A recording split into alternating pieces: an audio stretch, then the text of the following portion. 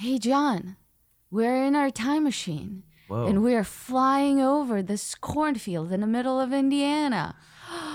Oh my God. Oh, what is going on? This airplane is crop dusting fields without crops in them. I know. Oh no. I noticed that too. He's heading towards us, John. Uh-oh. He's heading towards us. Oh no. Oh no. Oh no.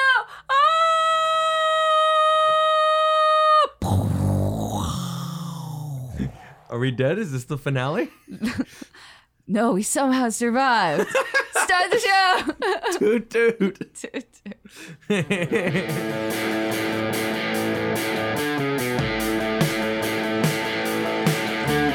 Come on down, step right into the box office time machine. We'll talk about a movie, perhaps even two. One of them is old and the other brand new.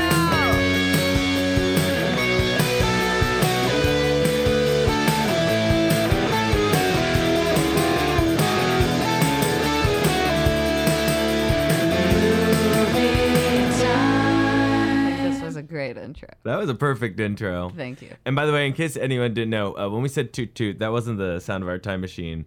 That was the sound of a train suggestively going into a tunnel. Ooh, yeah. Thanks to the Hays Code. John, how are you doing today? I'm doing swell. Folks, I hope you don't listen to this show for the pleasant sounds of beer cans popping. Because not today, because this is a morning recording. I Veronica, know. how are you doing? I'm doing okay. Doing pretty good. I immediately upgraded myself. Yeah, you know what? You deserve it. Thank you. Lean in. Do great. No, thanks. Thank you for being an ally, John. Girl boss. Hashtag girl boss. I just want to get all the gender politics out of the way now before we talk about today's movie, North by Northwest. Do do do do. No, that's James Bond. Well, you know, Wikipedia tells me some people called this the first James Bond movie, as it was a template, yada, yada, yada. Ladies and gentlemen, I feel like this year we have been overly hitting 1999 as A, we lived through it, and B, it's famous for one of being the best, for being one of the best movie years ever. So this year, for the I believe first time on this show, we have traveled back 50 years. I know. To this weekend in 1969 to watch Alfred Hitchcock's North by Northwest. Ooh, actually, we traveled back even further. We traveled back 60 years. Is that true? To Did I do math? 1959. Holy shit! Yeah. Wow. I did. That makes sense now, actually. Now that I think about it, yeah, that makes complete sense. Hair was going on the back. Production of Hair was running in the background of this show. Yeah, no, this is very 1959. I don't know what I'm talking about. But yeah, we traveled. Good start to the episode. Well- South by Southeast from 1969. Directed by George McCloop. George McCloop. Anyway, so yeah, we watched North by Northwest. This is one of my favorite Hitchcock movies, if not my favorite. Oh. You have never seen it before. Yeah, I had never seen it before. This was a weird blank spot. I had a big Hitchcock kick. Hick. I had a huge hick. Everyone knows what I mean. When you hear the word hick, you know it means Hitchcock kick. I had a huge hick in middle school. I watched, Rear Window Me and too. Psycho and Yeah. and The Birds. But I don't know that I caught that many others. I feel like kids in middle school either have Led Zeppelin kicks or Alfred Hitchcock kicks. And one of Those those, are the one only type two. of kid grows up to get laid. I think it's funny. Yeah, I didn't see this. I wanted to watch all the ones I guess the Simpsons were parodying, but certainly the Simpsons parodied North by Northwest a lot. However, I don't know, for whatever reason, I didn't see it, and I didn't catch Vertigo until a few years ago. Oh, I'm so sorry. It's a terrible disease. Yes, the affliction of vertigo. I also like the idea that you can catch it. Yeah. Have Someone you not else. been vaccinated against vertigo? I was standing on a tall building and someone else was dizzy and they coughed on me. No, so this was the first time I ever saw this. And my first thing, seeing it for the first time, I didn't realize it was a fucking comedy. Oh yeah, it's pretty like it's witty. I would say it has a lot of bon mots. The entire all right, so just a brief setup. North by Northwest is a case of mistaken identity about a foppish ad exec, prissy urban sophisticate named Roger Thornhill. Yes, we'll be doing the whole episode in our Cary Grant voices. And the type of guy who is in his... At 59, I can look at someone and be like, yeah, they're in their 50s. And then they could have a line of dialogue where like, I'm 26. The old Beverly Hills 90210 defense. But no, it's just like they live so much differently. And we can get to the actual 26-year-old character in this movie soon. So at the time, Cary Grant was 55. Okay, cool.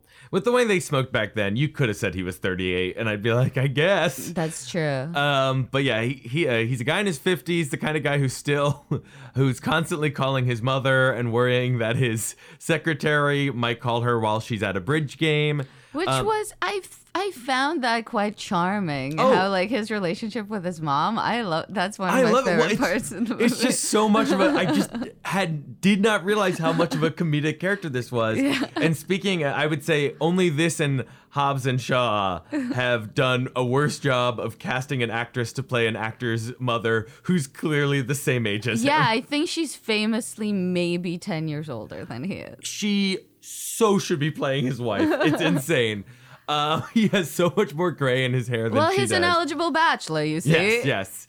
But yeah, it starts and it's... Yeah, she's 8 years older than he is in real life. That's great. So this, so due to a misunderstanding at a restaurant, he gets caught up in a whirlwind of Cold War spy shenanigans. And like the whole first act with all the misunderstanding, like there's lines of dialogue. They could shoot this script right now as just a comedy. Like this could be a Coen Brothers movie starring John Turturro. This could be a Wes Anderson movie starring Jason Schwartzman.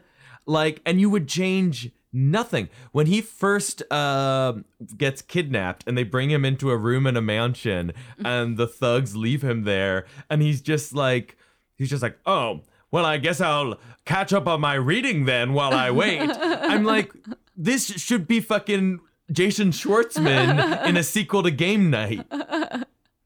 I just had no idea how much of a comedy it was. Yeah, it's very funny and silly, which I think is part of its charm for sure. Yeah.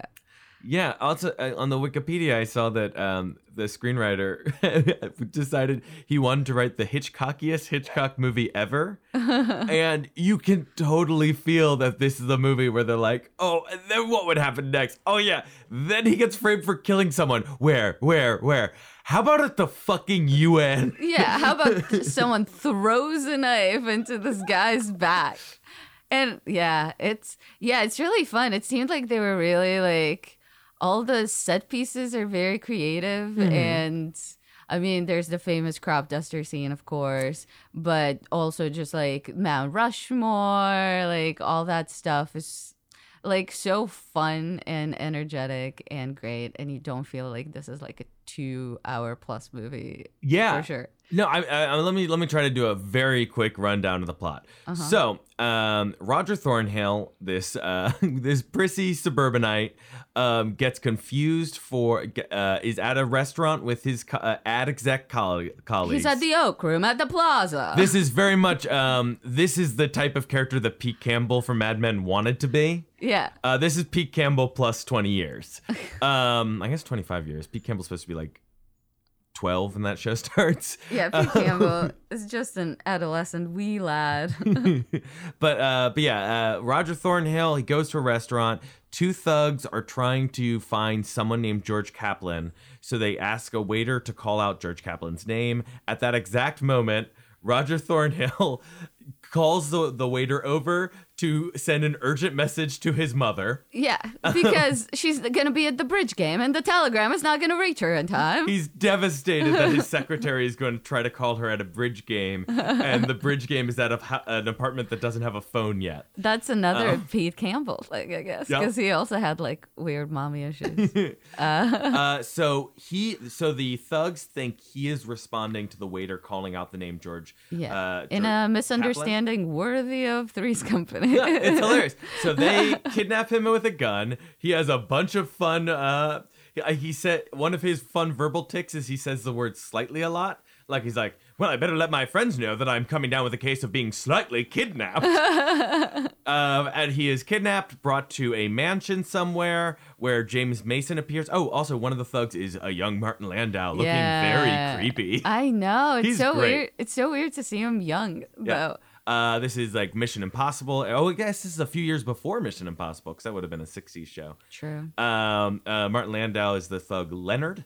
I forgot the other thug's name, but he looks like the older brother from Wonder Years. I don't know. There's one named Valerian, I think. I guess that's probably him. Is he one of the two at the end?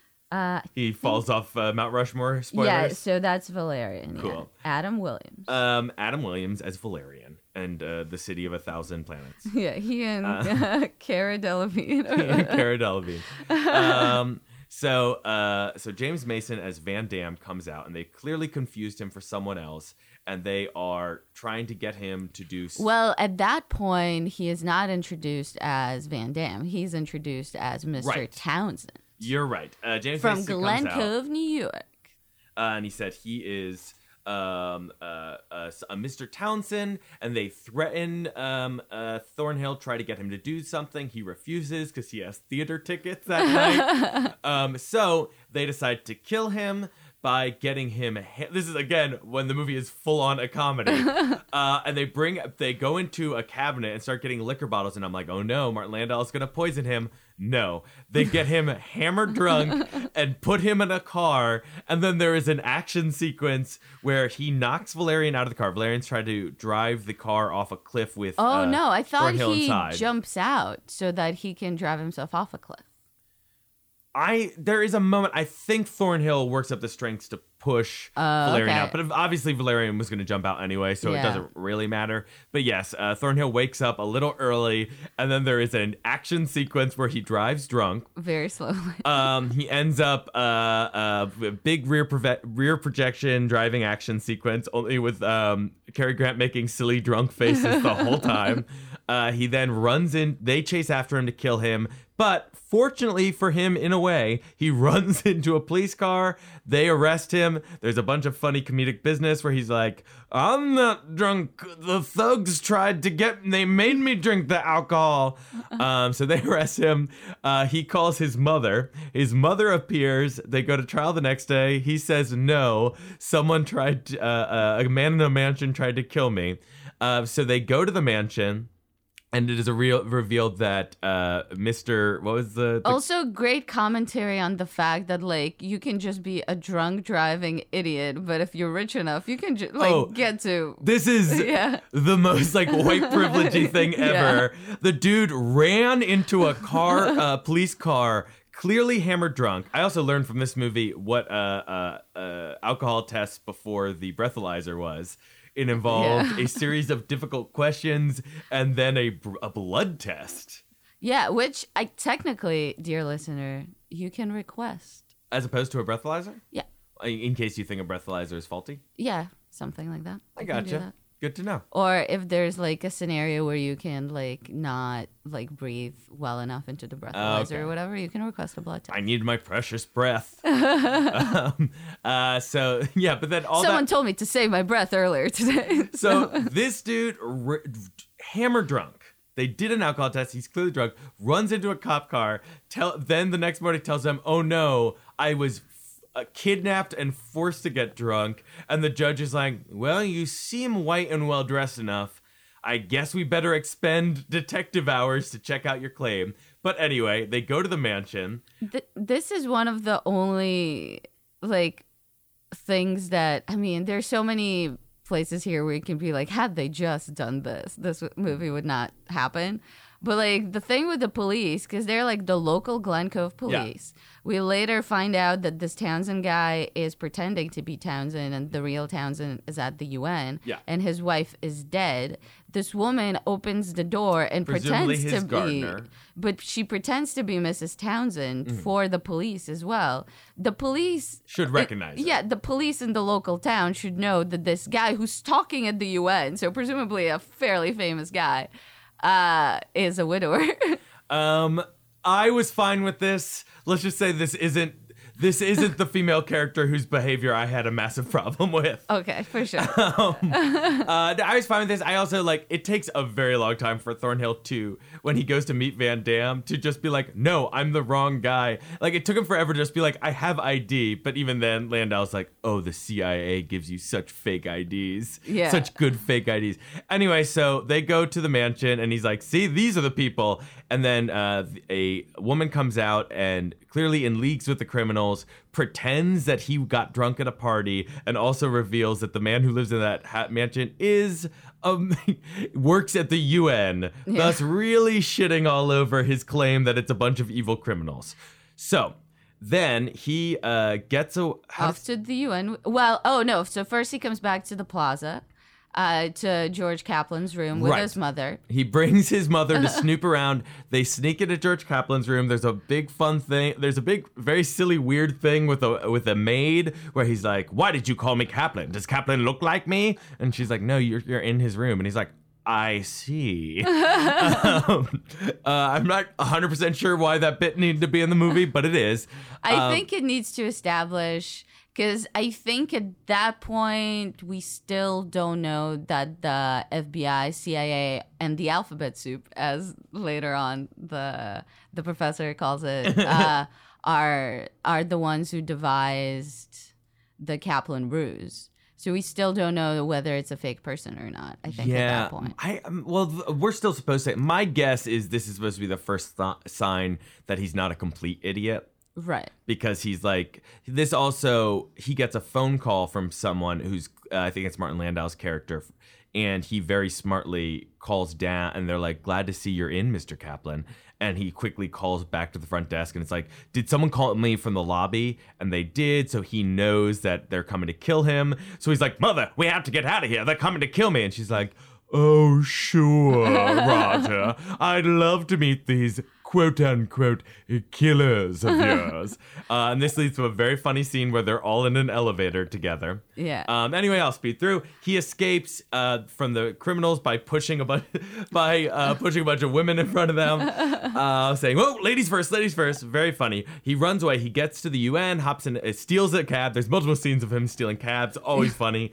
Gets to the UN, finds the guy, tracks down the name of the guy, James Mason's character, thinking that he worked at the UN. Turns out he's just using the mansion of the UN guy because that guy lives in New York while the UN is in session. Mm-hmm. He meets with the real guy at the UN who's very confused to meet him, and then is instantly accidentally murdered by Valerian, who throws a knife in his back, presumably trying to hit Roger. And Roger Thornhill, yeah, it's not clear whether he's trying to kill, which one of them he's trying to kill, but yeah. I think he's trying to kill Roger, but what this means is, of course, like any idiot in a movie, Roger then reaches down, picks up the knife, and stands over the dead body like, "What?" Yeah.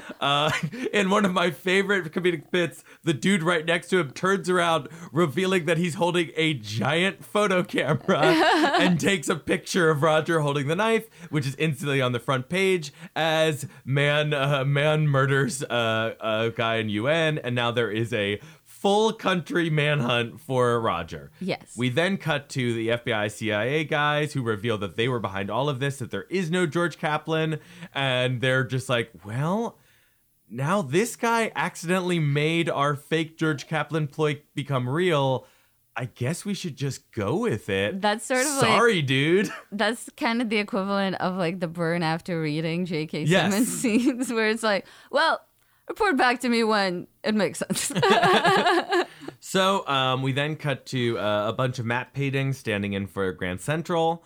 But a great scene where he's being chased by police through Grand Central. He sneaks onto a train traveling to, where's it going to? Chicago. Traveling because he found out that when he was with Townsend, I think he found out that he's due to check in Chicago as Kaplan, and then in like Grand Rapids or Rapid City, South Dakota. Right. He returned to the hotel and they said that Kaplan checked out. Yeah.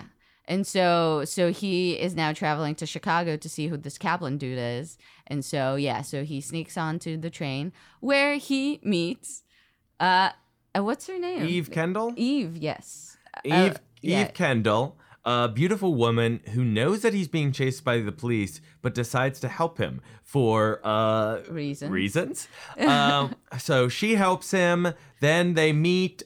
She hits on him, reveals that she in one of those lines that really hurts. He asks her information about herself, and she says, "Well, I'm 26 and unmarried, and I guess that's all you need to know about me." Okay. Does it hurt? 1959. Does it also hurt you that she's younger than you? Younger than me? It hurts for so many reasons. It mostly hurts that the movie wants us to believe that these two people would be attracted to each other, or at least that she would be attracted to this idiot who is 30 years her senior. What are you talking about? He's a dapper Dan of a man. He's a fucking moron. But so he hides inside her cabin. They fuck in that train. Well, they definitely awkwardly kiss with like the weirdest way that you can hold the back of another person's head. Clearly, I guess for the cameras, but it looks so fake. It looks like they're like handling like some sort of like, like when you're making like pottery on a kiln or something. It's I really like this movie, but this is the crater. This is where the movie suddenly drops down. It's not, what's the actress name? Eve Marie Saint? Yeah. It's not her fault. This character sucks so much. Yeah, well, she's has like a nothing burger of a role. There is, coming up, they spend the night together. She protects him from police that are going by. And then in what should save her character, we see that she's actually in league with the thugs. She sends a letter to Valerian and Leonard, who are also on the train, saying, "What should I do with him in the morning?" Mm-hmm. Then they get to Chicago. And he pretends to be a bellhop to carrying her bags to escape. And then finally, like, the bellhop that I guess he paid off to get his uniform is alerting the police as to what happened. And then, but you see that the bellhop is so tiny. He's like a tiny man. And like Cary Grant is huge. This was unclear. Do you think the bellhop was actually, I thought that he was pointing them in the wrong way. We think that he's telling them where Roger and Eve are, but then he pulls out money and he actually gave them the wrong information because he actually, we think he was beaten up and had his costume taken, but they actually just paid him off. Yeah, I think they paid him off, but I think he was just a sneaky operator. He wanted to have it both ways. Either way, it's unimportant. Yeah. Roger gets away. We have a very fun scene where he's in a train station bathroom shaving, but all he has is Eve's teeny tiny, like, I guess, lady razor. What would you say she uses that razor for? Like her legs? Tiny whiskers? Her legs? Yeah, she shaves her legs. It would take her fucking 3 hours. Well, I don't know. Maybe she doesn't have a lot of hair. She's blonde. I don't know. Yes, but it's very funny. What took you so long? Large face, small razor.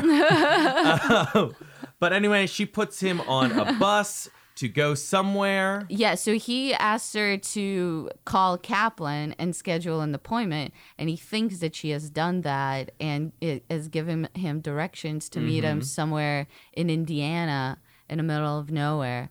But he actually called Leonard. Ooh, doo-doo-doo-doo.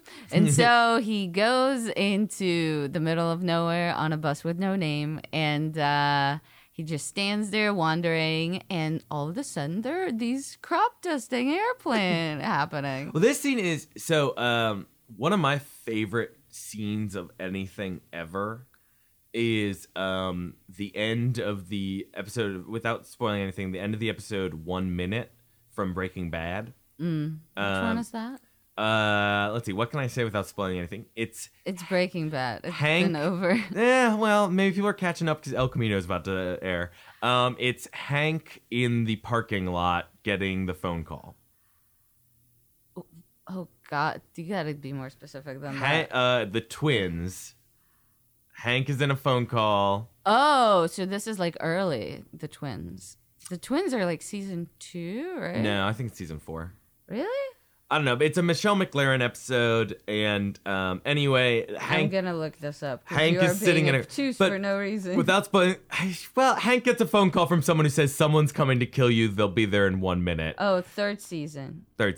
Yeah. But similar, and it's one of my favorite. It's so tense, but similar to that scene, we have a character. We know someone's trying to kill them. We don't know where they're coming, where the killer is coming from, and it's just them waiting in silence for like a full minute, and it's so tense and so wonderful, and it's just Cary Grant scowling in the middle of nowhere, and then another dude comes, so it's just the two of them standing across the street. A bunch of cars drive by. We're like, oh no, are they gonna shoot him? Then they go by. And then he talks to the guy, and the guy's like, I'm just waiting for the bus, dude. And so I have never seen this movie. Obviously, I know. We all know from just cultural osmosis the shot of Cary Grant being chased by a crop duster with a gun. What I did not realize is that was the punchline of this scene. A full scene where it's like, where's the killer coming from?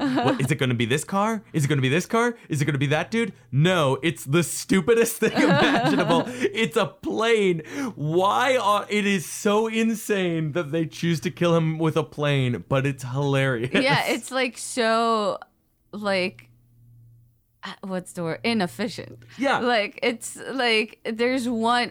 First of all, you have to rely on him actually getting to the spot. Yeah. Like, he could have just not gone. So that's one thing. But also, like, yeah, like finding him from that height and like being able to get him from that. And then, there's yeah. literally no benefit for them. They have to rent a plane. Yeah. One of them has to be a pilot. I guess they have that wasn't their plane from the end of the movie. No, so I think it's like someone else because they're all alive after. And oh yeah, because this pilot dies. Yeah, this plane crashes into a gas tanker. So they send a pilot. They get a plane. The pilot has to fake cropping dust for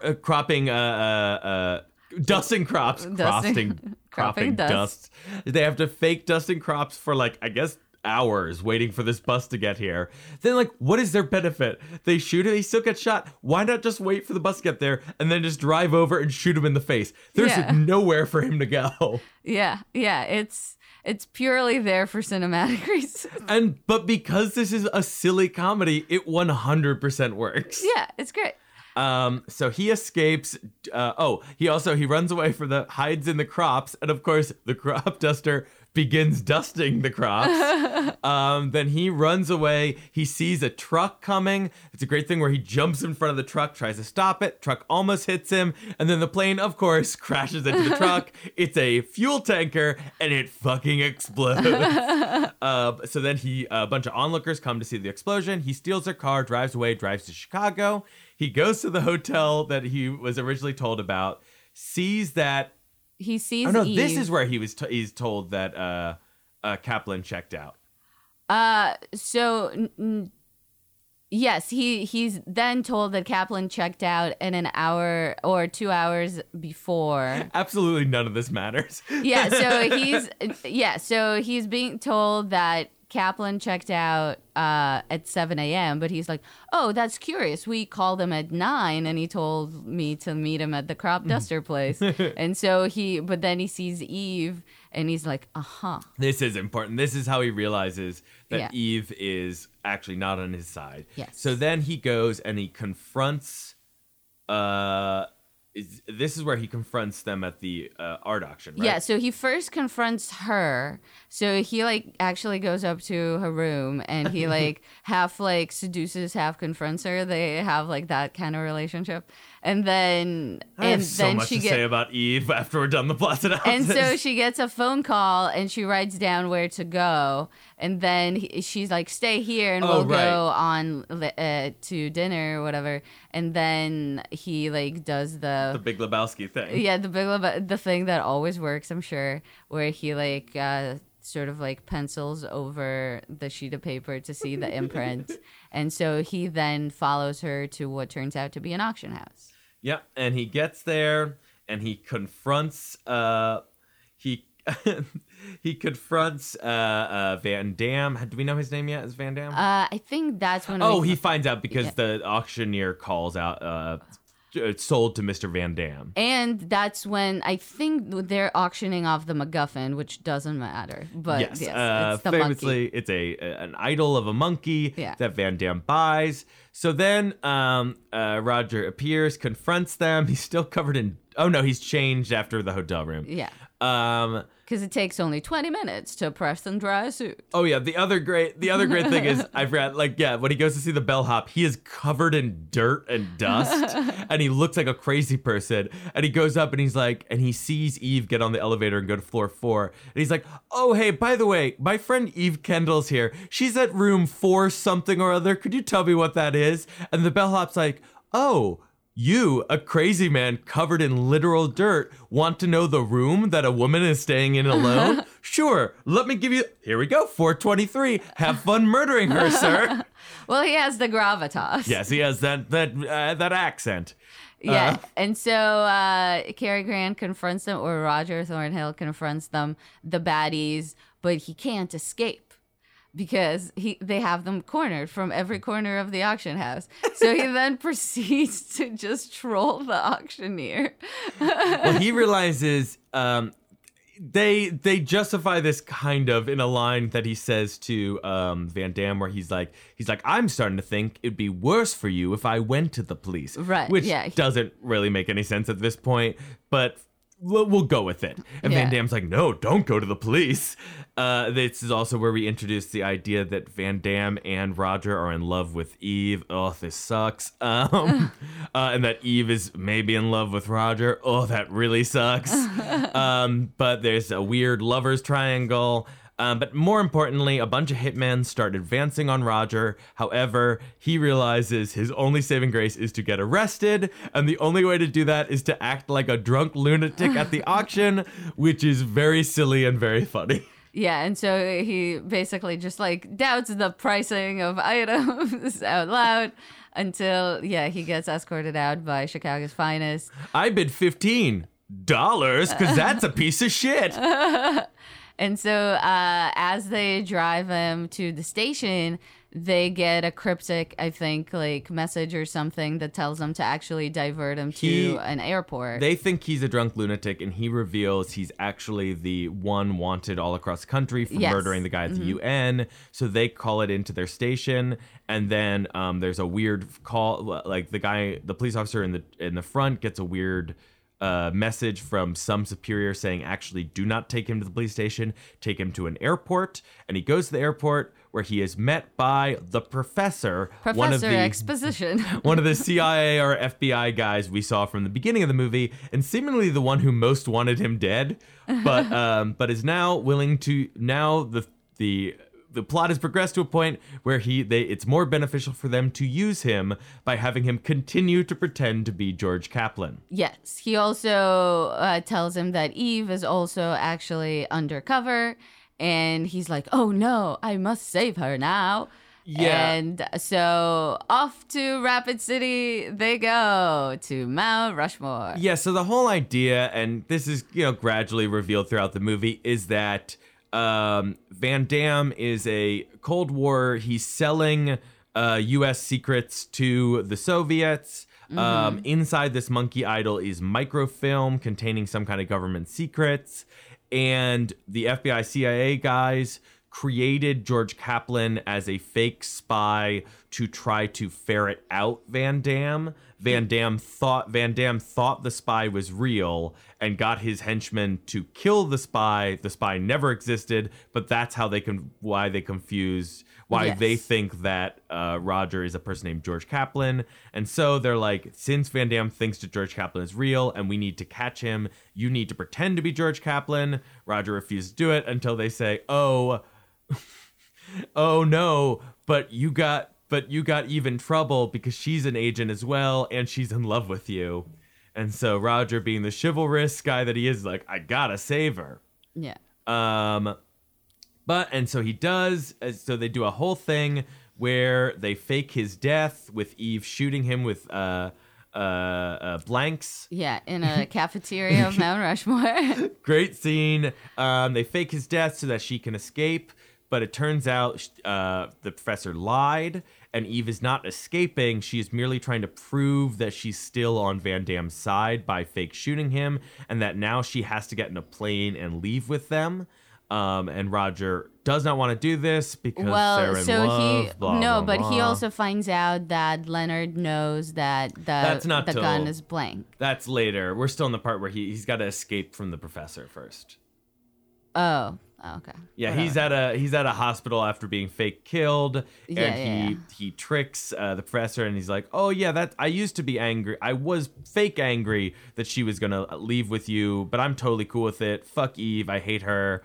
Why don't you go get us a bottle of bourbon, and we'll have a good drink to how well this operation went." And once the professor leaves, Archie sneaks out the window and climbs down the side of a building. Like, psych, I do love her. And he says, "Whew, glad I'm done climbing on the top of tall things for the rest of the movie." So then he goes to the swanky, matte painting mansion that Van Damme is staying on that is about 5 feet from the top of Mount Rushmore. Yeah, of course. And he's watching in the window, and Leonard reveals, Martin Landau, that he has figured out that the gun was blanks, and that Eve is actually double crossing them, and that when they get on the plane, and Van Damme's like, okay, when we get on the plane, then I'm just gonna push her out and kill her. So there's a whole thing where Archie has to get her attention by throwing a match. Not Archie. Roger Thornhill. I keep wanting to say Archie. So many aliases. Archie is Cary Grant's actual alias. Yeah, Archibald Lee. His birth name. But anyway, so he gets her attention, and then the fake Townsend from before, the woman, comes out with a gun, but that turns out to be the blank gun, so he escapes her. Yeah. And so Roger escapes with Eve. They're driving, and they have the idol. And they have the idol. They run out from the car into a forest, but it turns out that they're at the top of Mount Rushmore. So where can they go but down? Gotta climb it. So they climb it. There's a whole thing where they're climbing. Valerian falls off. Then in a great early effects shot of just like guy flailing in front of a green screen. Then Eve slips and dangles, and Roger grabs her, and he's dangling. And then Leonard comes over and steps on his hand, and they're about to fall. And then all the CIA, FBI guys appear with a park ranger who snipes Leonard. Yeah, who just snipes him and is like, "Oh, I wish we didn't have to play this dirty with guns." And I'll be honest, this is so aggressively anticlimactic. I didn't even see Van Damme get arrested. I had to look it up on Wikipedia. Apparently, Van Damme gets arrested at some point. Oh, really? I haven't noticed that either. It doesn't matter. No, it feels like we're like, I thought we could rush through this plot, but there's so much that happens and none of it matters. Yeah, that's the thing. It's a romp. And then Roger's like, grab my hand to Eve, and he pulls her up, and we get a match cut to him pulling her up into bed in a train. A matrimonial bed. Now married, because the big character arc was that he could never stay married because he's had 2 divorces, and she could never find a man who wanted to marry her. Well, so he was a boring dude, and that's why he could not keep a wife. But now he's exciting dude. And she wants to marry him. Yes, his former wives left him because he had too boring a life. But yeah, they're married. We get the famous the famous shot where they are in their matrimonial bed, and then we cut to a train going into a tunnel. Oh, yeah. Over and over and over again. Oh, yeah. Then it reverses, goes back in, and then it shoots a conductor all over her cervix. Yeah. So what did you think for your first time watching North by Northwest? Was there any purpose of us going through that plot? I thought there was so much. The first half is hilarious and so much fun. The crop dusting scene is so wonderful. The art auction scene is hilarious. The scene, all the stuff on the top of Mount Rushmore still looks pretty fun. There's so much of it that's fun. God damn, do I fucking hate the Eve character. Yeah, she's not the character, but everything about her. Yeah, she's definitely a weak link in this. I would say she's also like, out of all the Hitchcock blondes, she's probably my least favorite too. Like, she has, I don't know, yeah, like. But it is. Yeah, I don't like her. It's just insane that they would fall for each other. Yeah. It's absurd. It's like. It's just a very 1959 thing that they hook up in the subway and on a train. So now they must be in love, or else it would be unethical. I guess no, but I feel like that happens in a lot of movies where, like, you know, like that you meet a mysterious stranger or something. I feel like that still happens. But we just never really get okay. So the scene that we're supposed to get the impression that she's actually falling for him and no longer just faking it. So first she's like acts like she's got the hots for him and it's ridiculous. But then it's like, oh no, she's actually playing him and it's like, thank God. But then so when they're walking away, when he's disguised as the train bellboy or bellhop, whatever. A porter. The porter. Yeah. And they're escaping from the train, escaping the police. She looks and sees Leonard and Van Damme following close behind them, and she clearly doesn't really she's not thrilled with them. We find out later because she's a double agent. But then he says something like it's just something silly where it's like, you know, you're a real good girl to me. I just want to thank you for how good you've been to me. You're a real fine girl. And she gives him a wistful look, and we're supposed to be like, oh, she's actually developing feelings for him. And it's like, why? It doesn't, just give it, you have to give us something else to explain. Or just be like, yeah, they have the hots for each other. Maybe the fucking was real good. It doesn't matter. And he's just like a fine guy. And I'm fine with her having a problem with sending him off to his death, especially since she's a double agent. Right. But just the end of the movie is like, we get to the scenes at the end of the movie where she is weeping because she has to leave him to go on her mission. And it's just so stupid. Maybe she's also weeping for her own fate. You don't know. Like is fine. If it was played that way, that was fine. Yeah, or if this movie ended with her revealing that she was still playing him at the end and she was just like, all right, see you later. And you know what? It's so, we mentioned Archie. We mentioned the name Archie, and I had forgotten that Archibald Leach is the real name of Cary Grant. And I went, wait, why do I know that name? And I was like, oh yeah, Archie Leach is John Cleese's character in A Fish Called Wanda. And it really feels like this is kind of that movie was kind of playing off this kind of idea with a little more British gangster tropes, more than spy things, but with the MacGuffin and everything, and a regular dude caught with a bunch of criminals due to, you know, coincidence. But in that movie, like if I remember correctly, that movie keeps the question alive of whether Wanda actually has any feelings for Archie at all until the end of the movie, and I think it's still unclear. No, I thought at the end they do like each other. Well, they're on the plane together, but I think it's still like you still have the impression that at any moment, like, she's gonna fucking ditch this dude. I think because I think that whole movie is about like these people who have like scrupulous morals and are out there for themselves more than anything. So yeah, I'm sure like there could be a scenario where she abandons him, but I think we're supposed to think that like she does truly care for him. Yeah, I guess it's just like in this movie, there's just something so insane about like you meet someone on a train. You hook up with them, you've known them for 10 hours, and then the next day you find out that they were actually in league with criminals and were just trying to play you, and you're like, you betrayed me, I loved you. Like, why would you ever think that and not just, oh man, I've been had? I mean, I know, but I feel like in terms of like, this is a trope in movies. I feel like that's a weird thing to be upset about. I agree with you. It sucks. But like, it's also like, it happens so much that I feel like I don't even really have a problem with it. It's not like a trope that I like.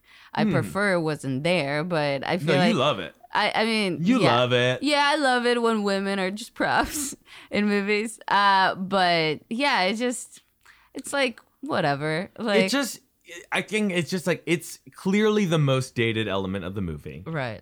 You know, and obviously, like, we can make fun of lines like, I'm 26 and unmarried and that's all you need to know. But like, that seems absurd now, but that was the society we lived in. How old is, in A Streetcar Named Desire, how old is Blanche supposed to be? I don't know, but I don't know. Blanche is like 29. One of the most famous old widows or old maids in theater history is like 29. Well, you know, it was Vivian Leigh. You gotta give it to the Viv. Yeah. How old is the character of Blanche Dubois? So Blanche. So I mean, how can I find this out? I guess I can see. So it was from 1951. Vivian Leigh was... Well, I'm not talking about the actress. I'm talking about the character. All right. Well, she was 38. So I assume she was playing someone who was 38. I don't think so. Blanche Dubois age. Because there was an article, I remember years ago, there was an article that pointed out that in A Streetcar Named Desire, Blanche Dubois' character is the same age as Zooey Deschanel's character in the first season of New Girl. Really? Yes. Let's see. And it's just like how different we look at like that age. They say Blanche Dubois, a middle-aged high school teacher. That's the plot synopsis from Wikipedia. Yes, well she's considered middle-aged, and they're both, that was why people were pointing them out, because they're both teachers. But I think here, I'm looking it up. This is exciting podcasting. Yeah, why are we on this? Because it was you're proving a point. Well, it's because I'm just saying, like, obviously, yes, Blanche Dubois is the same age as Jess from New Girl. Here are two fictional women who are the same age. This is an article from The Toast by Daniel Mallory Ortberg. Thank you for credit. They're both supposed to be 30 years old. Middle-aged? Why would they say that in the plot synopsis? Yeah, because that was what it was considered. Blanche Dubois is 30. Jess in the first season of New Girl is 31. Oh. Who's that girl? It's Blanche. but like, so that was, so like, obviously that's dated, but that was like, that's the way people felt at the time. But the crazy thing is, yes, the idea of people just falling in love instantly in the way they do. But like, you could say that about Speed. Like, you know, like. Yeah, but they're not like, let's get married at the end. And also, right, they have, that's like Hays Code shit. Also, like, they have way more scenes where they're like, in Speed where they're just like bonding and not being like, I hate you, you evil conniving whore. Well, they bonded that night in the train. They bonded when she didn't shoot him. They had that like quiet scene in the forest before like all the shenanigans started happening. I mean, I'm not saying you're wrong. I'm just saying that like it happens in so many movies. No, yes, obviously it does. People fall in love instantly all the time in any movie that takes place over the course of a day, someone's gonna like fall in love. Right. But it just feels weird. So much of the plot motivations in the second half of the movie are based around these characters being in love and us just having to take for granted. And it's just a bummer that all the plot of the second half hinges on the most dated element. It would be like as if the movie had like a dated racial stereotype, and then the entire second half was based around the plot. And like if the entire second half of the movie was like, we have to go back because the money fell into the hands of those Jews. And as we all know, Jews are greedy. And that was the entire second half of the movie. Sure. I don't think it's quite that bad. But All right. So, do you want to grade this up?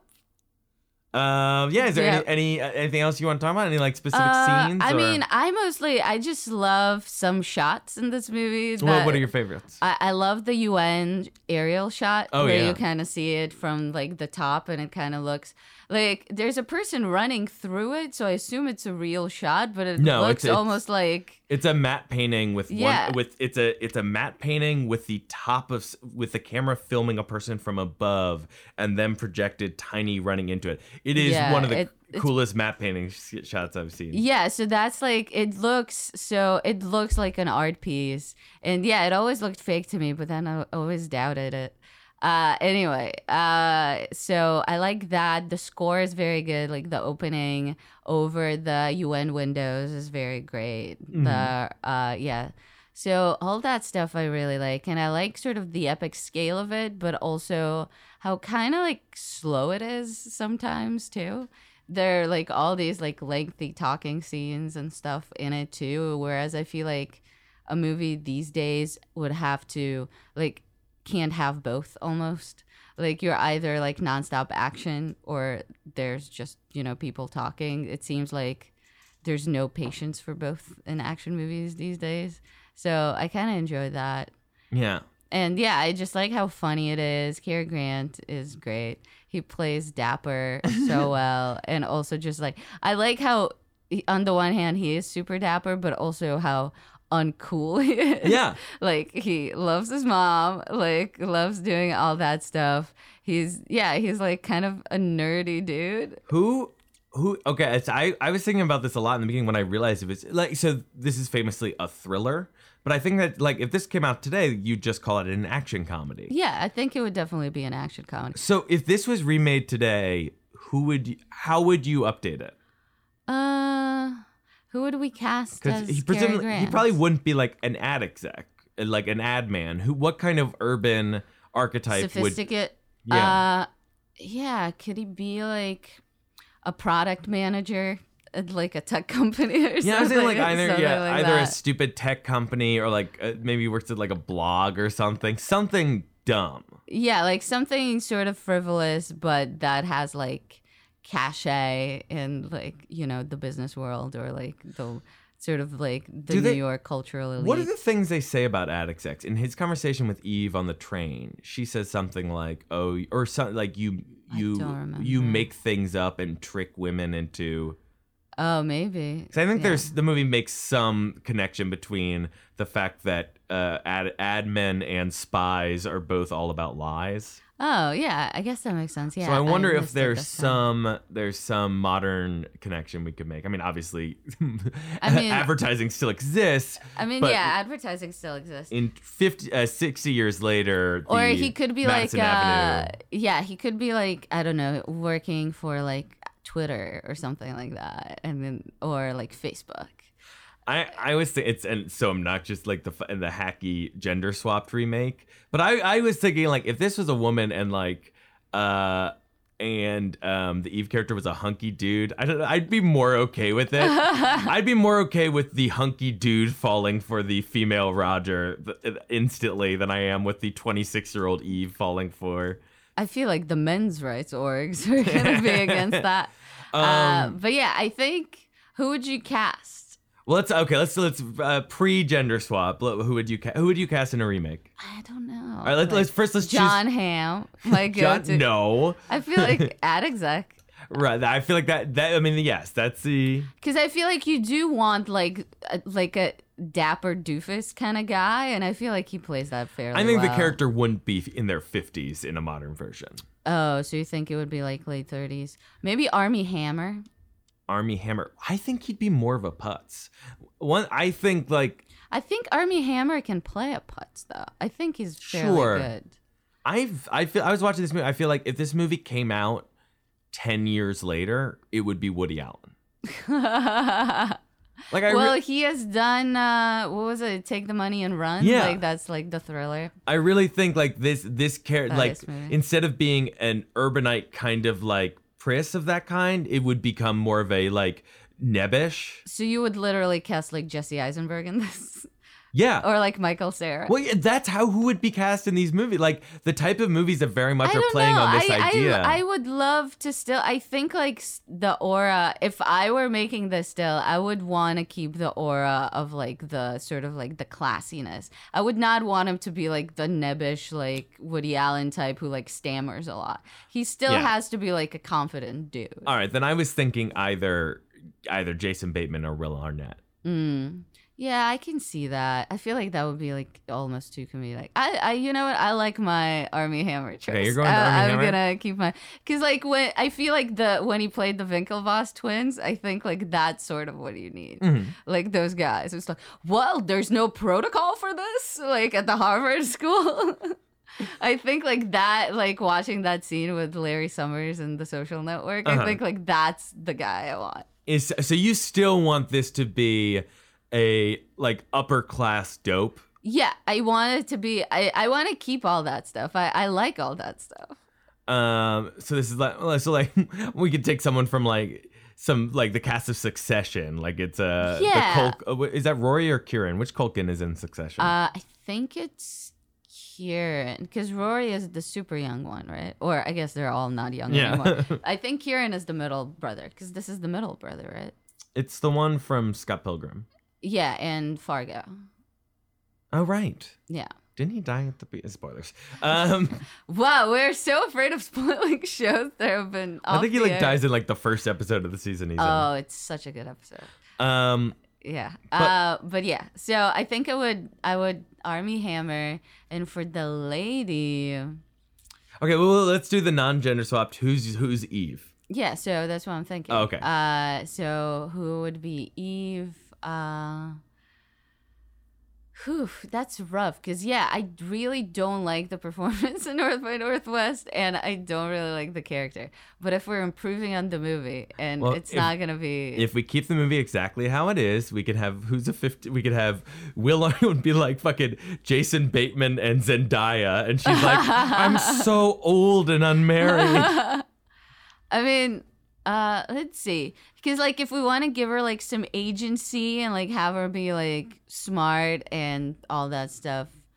I mean, Tessa Thompson could be kind of cool. Yeah, I think they would absolutely ditch the idea. So we keep saying that Eve is a double agent, but she is not, like, a CIA agent. She's a mistress of Van Damme who is turned by the CIA. Yeah, and I think certainly a modern update would get rid of that idea, and she would just be an agent. Yeah, I think she would just be an agent. She would be ahead of Thornhill on a bunch of stuff. She would be like helping him without like letting him know, like with him being too dumb to realize that she is helping him. Because one of the scenes I hated is there's a whole scene where like the one real like moral stand that the movie takes is that Roger says to the professor, if the only way you can win this Cold War is to use young girls like that and ruin their lives, maybe you don't deserve to win the Cold War. And it's like, that's the moral. So the movie's really like, hey, it's fucked up that our spy agencies are using women spies. They should be at home. Yeah, they should be at home spying on their children. So I think that idea would be very much gone from a remake. But yeah, you're going. So your version is Armie Hammer, and well, at this point, why don't we just pull a Men in Black International? Yeah, Chris. No. Though I suppose no. I think like he's too. Yeah, no, he's too much of an action star. Yeah, I prefer Armie Hammer. I think like because despite being in fairly good shape for a man in his 50s, diets were better in the actual 50s. Roger Thornhill, Cary Grant does not look like an action hero in this movie. We see him shirtless. Yeah. He's got a thin, wiry 1950s body, but he's not like ripped. That's true. So I think. So who would be your lady or your Eve? Okay, so I'm going. So my version stars Will Arnett. Okay. I think I've made the decision. Will Arnett over and Amy Poehler. No, you know what? I'm going back to my version stars Jason Schwartzman. Oh God. It's Jason Schwartzman as a putsy, as a guy who runs a shitty blog. He runs a shitty media company. Where he's presumably just laid off all the writers. And my female so yeah, this is like the dude who ran Mike or something. And my female lead is going to be, you know, I'm going the opposite direction. My female lead is Helen Mirren. Okay. Eve Marie Saut. Yeah, Still her. No, it's still her. Yeah. Okay. So what if we were doing the opposite then? No, I like, you know what? Who's in I Heart Huckabee? Is that Isabella Huppert? Oh, yeah. Isabelle Huppert, yeah. Yeah, I'm going with them. That's my duo. Isabelle Huppert and She's Jason the Bateman. female spy. Okay. But yeah, in the gender swapped version, I'm going with, I mean, I guess you go with like an Anne Hathaway or Reese Witherspoon. Ugh, no. Who could play a oh no, I want to go with from fucking Good Place, Jamila. I was actually gonna go really? with Kristen Bell. Kristen Bell would be really good, but I like the idea of Jamila. What is her name? Jamila Jamil, I think. Yeah. Sounds fake. That like the name is just the same thing with an A on it, but I think we're right. Yeah. Jamila Jamil. Yeah, I like her still being like that kind of upper class, the way she is in that show. Or I could see it being like an Emma Watson or something type. That would be fun. Yeah. She feels like she always comes across as too competent. That's true, Hermione. I mean, Yeah, she has to be. Yeah, I suppose you're right. Belle. Her best role, the super necessary remake of Beauty and the Beast. Let's see, who else could As be?